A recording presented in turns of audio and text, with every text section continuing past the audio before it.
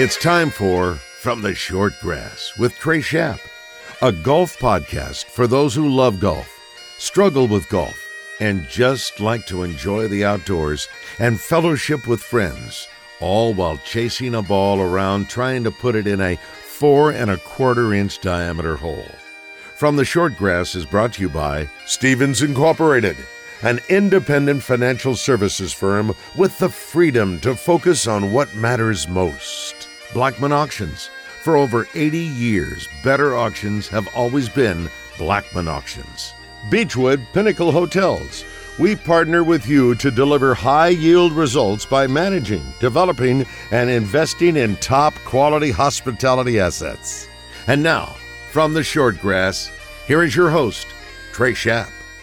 Welcome to another edition of From the Short Grass. I am your host, Trey Schaap. This week, it is part 2 of our sit-down with Bryce Molder, the former PGA Tour pro, now living in Scottsdale, Arizona, with his family, his wife and his daughter, and loving life, as you are about to find out in this second part of the 2 parts with Bryce Molder here on From the Short Grass. I want to tell you about our friends at Blackman Auctions. Thomas Blackman knows auctions, and he can sell your property. Go to their website, blackmanauctions.com, find one of their upcoming auctions, or if you want to sell something and you just need an auction to get it sold, you need to call Blackman Auctions. Find them on the web, blackmanauctions.com. Since 1938, better auctions have always been Blackman Auctions. We are back with Bryce Molder, part 2, after this. Stay with us. Traveling to Fayetteville to watch a game? Forgot to book a room for the night? Beechwood Pinnacle Hotel Group has you covered. Stay where the fans stay. Staybridge Suites is just south of Baum-Walker Stadium and is an all-suite hotel within walking distance of Baum-Walker, Bud Walton, and Razorback Stadium. Or you could stay at the Comfort Inn and Suites with newly remodeled rooms throughout the entire property. Find them on the web at bphotels.com. Beechwood Pinnacle Hotels. Strength is measured not by the number of accounts. Strength is placing value on relationships. It's having the vision and the guts to invest in growth. It's the commitment to responsibly manage your money. At Stephens, we believe that our strengths build success, not only for us, but for our clients. Stephens, member NYSE, SIPC. This is Thomas Blackman with Blackman Auctions. The economy is changing slowly but surely. The market is slowing down in a gradual slide. Not an emergency yet, the sky is not falling, but a change is coming. When times are good, auctions make buyers compete to buy at the highest market value. When the economy gets tough, auctions force buyers to make a purchase decision. Either way, auctions get the highest return for a seller and a strong deal for a buyer. With an experienced auction company, it's a simple process. Go to blackmanauctions.com for more information. Since 1938, better auctions are Blackman Auctions. Welcome back to this edition of From the Short Grass. I am your host, Trey Schaap. A couple of weeks ago, I went out to Scottsdale, Arizona to sit down with former PGA Tour pro Bryce Molder. I've known Bryce for several years now and have followed his career from college all the way to the PGA Tour and winning on the PGA Tour as well. We're about to get into his trek on the PGA Tour and winning on the PGA Tour in part 2 of my sit-down interview with Bryce Molder. I hope you will enjoy it. So, without further ado, on the tee with part 2, here's Bryce Molder. When did you know, Bryce, that you wanted to be a professional golfer and play on the PGA Tour? That's an interesting question because I now have read enough to know how important like these statements. If you'd asked me when I was 7 or 8, I would have said I'm going to play on the PGA Tour. I don't know that things like that happen. There's some people out there just crazy talented and a sport or a business finds them, right? But most people that find themselves into that kind of, spot had to have believed it so far prior, right? Because I think I was reading a book about, and they were studying, trying to figure out who was going to excel at something, who was going to be an outlier. And it was, mental aptitude or intelligence. It was, socioeconomical, opportunities and status. It was all these things, hours of practice. And it was all the obvious things you would think it would be, but it wasn't that. It was when you asked somebody early on, how long they were going to do that certain thing. The ones that said, I'm going to do this for the rest of my life, just got materially better, quicker, and surpassed everybody else. And it's almost like there was something in there that was like, no, if I see myself, if I pick up the piano today, I can't play the piano at all. But if I decided I was going to play the piano for the rest of my life, I'm going to be a lot better than if it was just like, oh, well, my kid's gotten into piano, and so this year I'm going to just play it with her. Every time you do it, every time you work at it, there's like a different intent in mind. And that's a really long-winded answer, but the truth was I think I was 7 or 8 years old when the first time when somebody would say, what are you going to do? I'm going to play on the PGA Tour. I went to a tournament. I went to the Byron Nelson Classic with my dad. I remember seeing Greg Norman like over the gallery on the 5th green. I couldn't see him, but I could see his like super bleached white blonde hair at the time. I remember that weirdly. And it wasn't like at that moment I said, I'm going to do this, but I remember those, and maybe it was like that prompted me to start saying it. And then I was playing it, and then I was playing it pretty well. And it just kind of was, no, this is what I'm going to do. And so, but I weirdly think that those types of beliefs and things you say, especially when you say them and you believe them for a long period of time, give you the opportunity to actually kind of surpass where others stop. And you practice with a different purpose. And, you know, like we talked about when I was playing in college, and even though at the time I was beating people, I was thinking about the next stage, right? Or when I was 12, I was thinking about, well, I already had it in my head where, okay, well, if there's 150 guys on tour, that means if they play from the years like 25 to 50 years old, okay, then I need to be one of the best 6 players in the country of my age group. I remember I did the math. Didn't even think about the world. That was too big. Now it's a world game, right? So I had the math. I'm like, okay, well, I was living in Oklahoma at the time. I'm like, well, I'm the best player in Oklahoma. I know that. But I don't know if I'm one of the best players in the country. That's when I started playing national tournaments. But it was kind of like that was my thinking. Or do you have any regrets about the dedication and getting to the PGA Tour and what all comes with that? There's zero regrets in that I was able to play at a high level. I was able to play at a really high level at certain stages. I was able to struggle enough to enjoy when I got back and played some. And maybe after that I was forever scarred and never able to really push the limits or whatever of what my capabilities, or maybe not. Maybe I just was able to enjoy it more for kind of the last 10, 11 years or so where I had a decent run. So no regrets. I think I stopped playing at the perfect right time for me. And that's a much deeper conversation than that question. But I really don't. I had great friends around me. I made great friends. I kept great friends. I was able to do something that I loved right up until the point where I stopped loving it. And then I was able to walk away. And so, if anything, I would have chosen to have the most success later so that your expectations don't get to a certain spot. I think one of the hardest things that I dealt with was just internally having the success and the trajectory that I had as a 20, 21, 22 or 3-year-old. There's only one place to go from there, and it's disappointing. That also gave me the confidence that I knew it was there and stuck around for 5 or 6 years when I virtually didn't beat a soul for a stretch of time, and then to be able to come back out and make a full career on the backside of that, I don't think happens if I didn't have the confidence that the talent, the ability doesn't go away. You just got to figure out how to do it again. So 0 regrets. You won on the PGA Tour one time. It took a lot of extra work to win that tournament. What do you remember about that? Not just the playoff and the fact that it went 6 holes, but what do you remember about that week? So Cordoval, which was San Jose, it was the Fries.com Open 2011. Towards the end of the year, right? It was weird. It was after the FedEx, but it wasn't a wraparound season yet, so it wasn't part of the FedEx. I remember I had been working very hard on mentally on let's not get stuck being okay with top 5s, top 10s. Let's not be afraid to get a little uncomfortable. And I remember the first hole missing a 20-footer for birdie and running at 4 feet by, and I remember being frustrated that I missed it, not worried about the next one. And that was when I knew something was different that day. But I just remember I was there for, it wasn't like, let's not mess up a good tournament. It was, I can win. That's what we're trying to do today. And it was just different.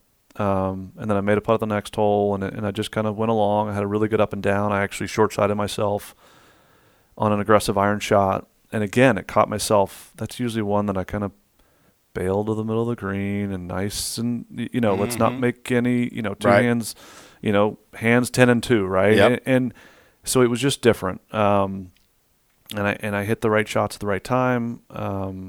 I hit some pretty close, and all of a sudden then I had the lead. I remember Bryony Baird was who I had the playoff hole with, and while I was an 18 fairway with a one-shot lead, I heard a big roar. He chipped in on that hole to go one up. I was able to hit it close, maybe 10 or 12 feet behind the hole. So I needed to make it to tie. And hit a bad putt. Yeah, I pulled it and misread it, and it went. Funny how that works out. I mean, yes, and I'm happy to admit that I didn't hit a perfect putt there, right? Because there's so many shots you hit during the day or during the week or whatever that are perfect, and they don't turn out perfect. So goes in, and I get into a playoff. I also remembered for the rest of my career, I bogeyed the first 2 holes that week, and it always just reminded me, like, this is a long tournament. Right. And nobody wins or loses it on the first, few holes of the week. So I always carried that with me. And I tell, like, juniors and Georgia Tech golf, I'm like, just so you know, I bogeyed the first 2 holes of one tournament that I won. So there is no script. So just, keep your head down. But, yeah, so we went into a playoff, and it was fun because the 17th hole, they moved the tee up that day for a drivable par 4. And we kept playing 17, 18. And I had 3 eagle putts on 17 during the playoff from the exact same spot. I misread. It literally was on a spine, because if I played any break, it wouldn't break. If I played it at the hole, it would break. And everybody's yelling at me afterward, it doesn't break, blah, blah. So, but it took until the 6th extra hole, which I was able to make a 6-footer for birdie and get that one win. And now I'm glad I relished that opportunity, because you don't get a whole lot of those. There's only a few guys out there that get a lot of opportunities. So it was a good one to get. What was that like? What was that feeling like when you finally were able to push through? You just don't get many chances to be truly satisfied out there, because even if you finish 3rd, you're so close. It's like weird. Sometimes you finish 20th and you feel more satisfied than when you finish 3rd, because sometimes when you finish 20th, you're like, man, I didn't have my game at all. I shot 76 on Friday or Thursday, and then I somehow made the cut, and then I have a low round, and you feel like you stole. And then you've got other times where you finish tied for 3rd, and you feel like you just gave away, a great opportunity. And so to win is one of the really rare times. There's 150-something guys in the field. Full field's 156. So 155 guys that walk away not winning. So you don't get that opportunity. And when you got Tiger playing, and you get half the chances to win, when he was in his prime. So it was amazing. And now and now I'm able to, the difference in winning 0 and 1 is big. The difference in winning 1 and 2 is not that big. Right. But Bryce, there will be people out there that would say, you finished 3rd. Right now, you're making $1.2 million maybe. That's a lot of money. And that's part of the reason why you could get stuck kind of being okay with it, and there's 2 sides to it. There's a life, job, business, financial well-being, and then there's here are my goals, here's what I'm trying to go accomplish. And they're not always, aligned perfectly, but it's tough because, no matter how much, if you're making a lot of money, finishing 4th, all you're thinking about is three people that beat you. Why didn't I win? And then if you're finishing 50th, you're thinking, man, I'd just love to have a top 5. Yeah. Right. That's just the nature of it. It's there's always something else. And then when you win, now your expectations are higher. Now, are you trying to make it? Are you in the majors trying to make it in the major? Or now that you're in the majors, you want to make the Ryder Cup? Like there's always something, and so you can't outrun what the next thing might be. It's always out there. You were saying earlier when you were at Georgia Tech that your senior year, you thought there's nobody out there that could beat you. You had to play against Tiger in his prime when he probably had that feeling that if I show up with my A game, there's nobody out here. There's nobody on the planet that's going to be able to play with me. As a tour pro, did you feel that too? Yeah. I wasn't out there much when he was in his prime. I had about a year to 2 years where I was playing some out there, but I wasn't in the majors yet. So I didn't have a ton of crossover with him. And then when I was playing my best is when he had his injury and he was gone for a little bit. And so I didn't have a lot of – I played a decent amount with Phil, and Phil would do things and you'd just be like, okay, well, that's just stupid. Like you're not supposed to be able to do that with a golf ball. First of all, you're not supposed to try it. Right. And then you pull it off and you're like, okay, if he puts it all together, how do you beat him? And then he would 3 weeks later and he'd win by 8. And you're like, okay, that's how, you know. And there were a few guys that I played with. I remember playing with Rory in a major. Just some of the drives he would hit where he was cutting corners, and I remember hitting a 5-iron into the 15th hole at Atlanta Athletic Club, and he flipped a sand wedge because he was able to take it over this bunker that was like 310 carry. And there's a million guys that do that now, but he did it in such precise, like there was nowhere to hit it, and yet he did it. And I'm like, well, that's not fair. Mm-hmm. You can't, like, that's not even the same golf course that we're playing right now. And so, you know, there's certain guys. I played with Duval when he was number one in the world, and he'd taken down Tiger. I think he won like 13 out of 30 events. It was just a sick run. And the guy just didn't, he didn't, for 9 holes, he didn't miss the center of the club face. He didn't miss the center of the flagstick. The ball wouldn't move. It's almost like it couldn't. And you're just like, well, I don't even know how the guy shoots anything worse than 62 doing this, you know? And so you play with certain players when they're doing what they're really good at, and it's pretty fun to watch. I didn't get to see Tiger in his prime. Never played with Tiger. We played in front of him, behind him 2 or 3 times, and you know we never were paired together. Interesting. Do you miss that?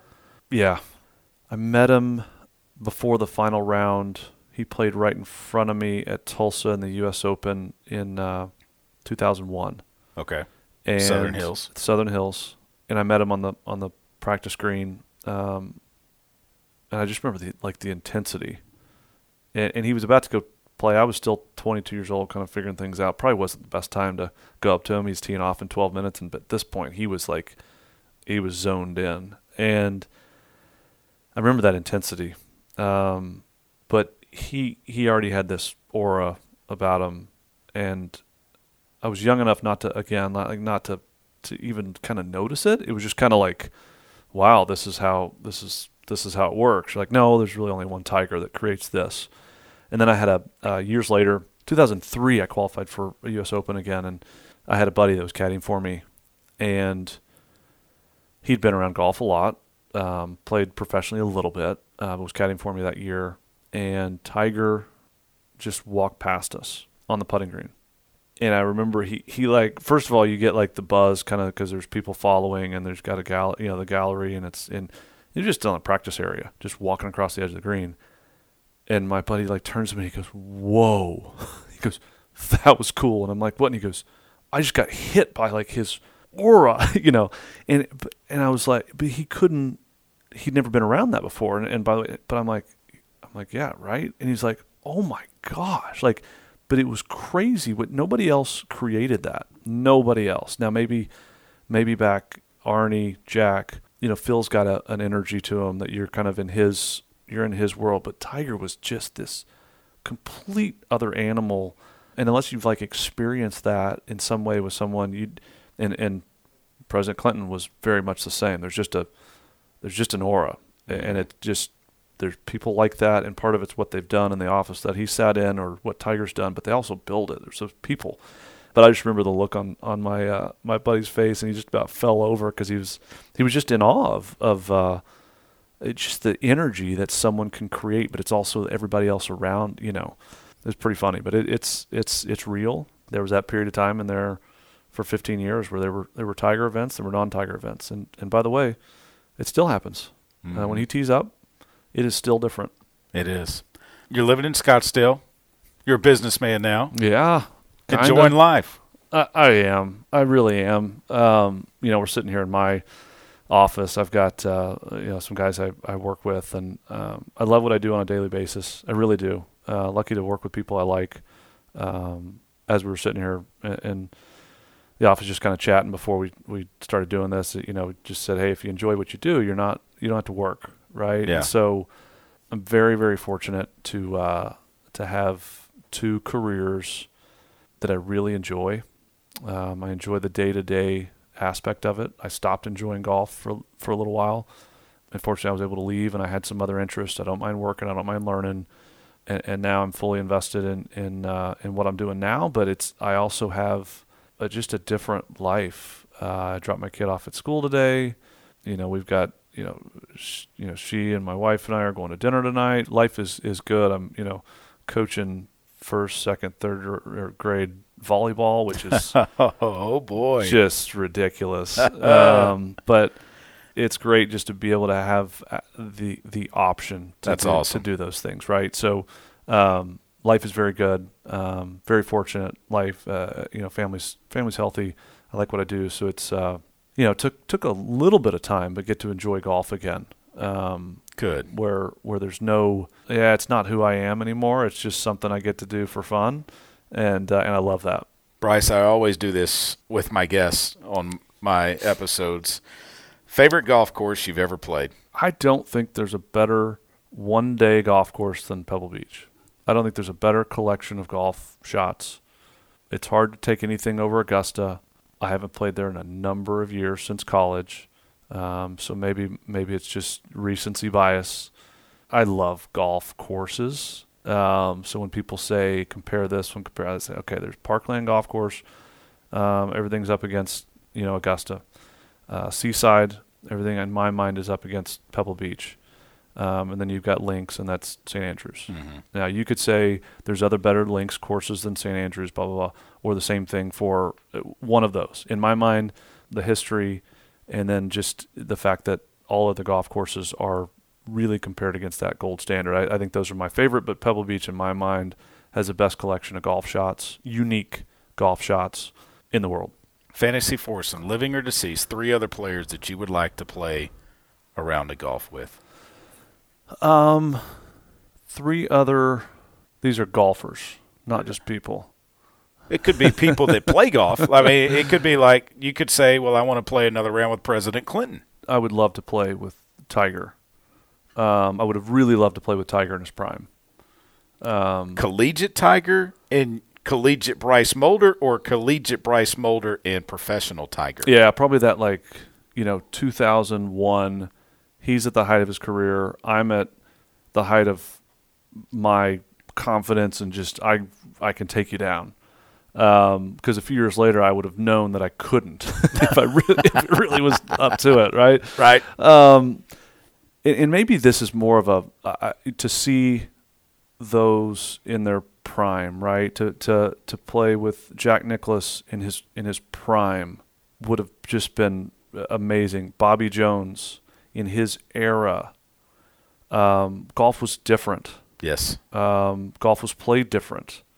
Differently. It was a different game. So if you could transport yourself, into that, setting, the first person that came to mind to me would be Larry David. Plays golf. I like to laugh. I like to gamble with my buddies. I don't enjoy compliments with my friends on the golf course. That's not what it's meant for. You're supposed to laugh at each other. And if you can laugh at yourself, then you're actually able to enjoy the game, right? So, but the greats to play with, to ever see Ben Hogan actually strike a golf ball in his prime would have been amazing. Just probably you don't even need to see it; you just need to hear it. Yeah, those guys are different. Just like hearing Tiger hit a golf ball, it's different. It is absolutely different. And there's guys that to watch Phil shape an iron shot or to do whatever he does with his wedges, it's a thing of beauty. It's art. Phil hit this slice 60-yard bunker shot to a tucked pin, and I had to get onto my caddy because my caddy kind of hey, you're going to have to show me how to hit that shot, and Phil goes, well, yeah, but then you're going to have to actually do it. And then I got to pull my caddy over and be like, hey, we're trying to beat this guy. Like, stop, stop telling him how great he is. With him, yeah. So, so being able to see the greats in their prime, it's like us trying to explain to kids Michael Jordan, being able to watch him, be like, no, you don't get it. Mm-mm. You can't get it. Mm-mm. Highlights don't do it. He was just better. That would have been amazing. So I want to play with, in my mind, the best players: Tiger, Jack, Bobby Jones, and Ben Hogan. In my mind, are the best 4 that have ever played. And to see them in their prime would have been amazing. Bryce, thanks so much. Thank you. Appreciate it. Anytime. This is Thomas Blackman with Blackman Auctions. You all know by now I'm not a good golfer, but my son loves the game and he and I have been playing more. I've got my score down to, I've quit playing a scramble on every hole. I'm using the bunker rake much less than I used to, and a lot of the time I hit my drives past the women's tee box. All of my success in golf can directly be tied to me listening to From the Short Grass. Without it, I would not be the golfer I am today. Trey, you owe me $20 for that. Trey knows golf, I know auctions. Come see us at BlackmanAuctions.com. Since 1938, better auctions are Blackman Auctions. Heading to El Dorado to check out some live music or to play Mystic Creek? Stay at the Haywood, the only boutique hotel in the middle of downtown and the Murphy Arts District. If you are spending a weekend in Hot Springs, make plans now at the Marriott Courtyard close to Lake Hamilton and Oaklawn. Beechwood Pinnacle Hotel Group manages both of these fine properties, and you will rest easy knowing that your every need is taken care of. Beechwood Pinnacle Hotels on the web at bphotels.com.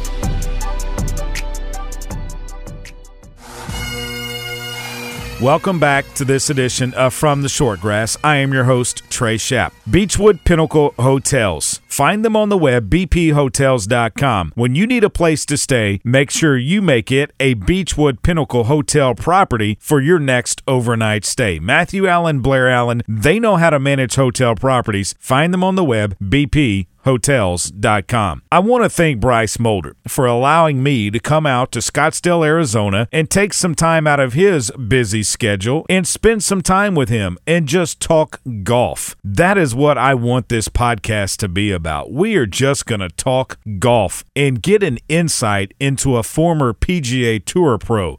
That was some awesome content from Bryce Mulder, and I'm glad he allowed me to come out there and spend some time with him. While I was out in Arizona, I had a chance to sit down with a guest that I think you're going to like, and that episode is coming up next week. This is one that I've been talking with for quite some time, trying to lock down a time when we could do the interview, and it just so happens I ran into this person when I was out in Scottsdale for the interview with Bryce. I ran into this person as well.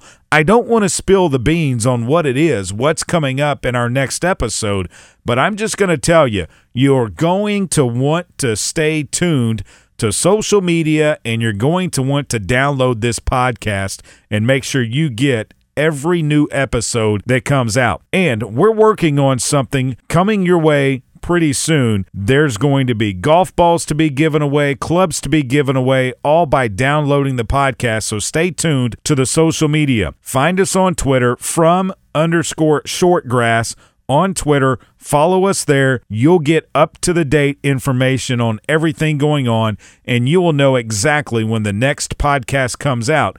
You'll be able to listen to it there.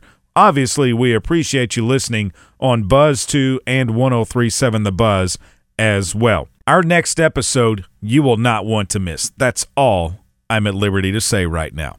That will do it for this edition of From the Shortgrass. I hope you enjoyed our 2 episodes with Bryce Mulder. I certainly enjoyed sitting down with him and learning a little bit about how he asked the Secret Service, "How do you know I don't have anything in my golf bag?" And they responded with, "We know." Yes, Bryce, they go through everything before you can play golf with the president. That was quite some story. Remember to always fix your ball mark on the green and a couple of more. And I hope to see you sometime soon from the Shortgrass. You've been listening to From the Shortgrass, a weekly podcast dedicated to the game of golf.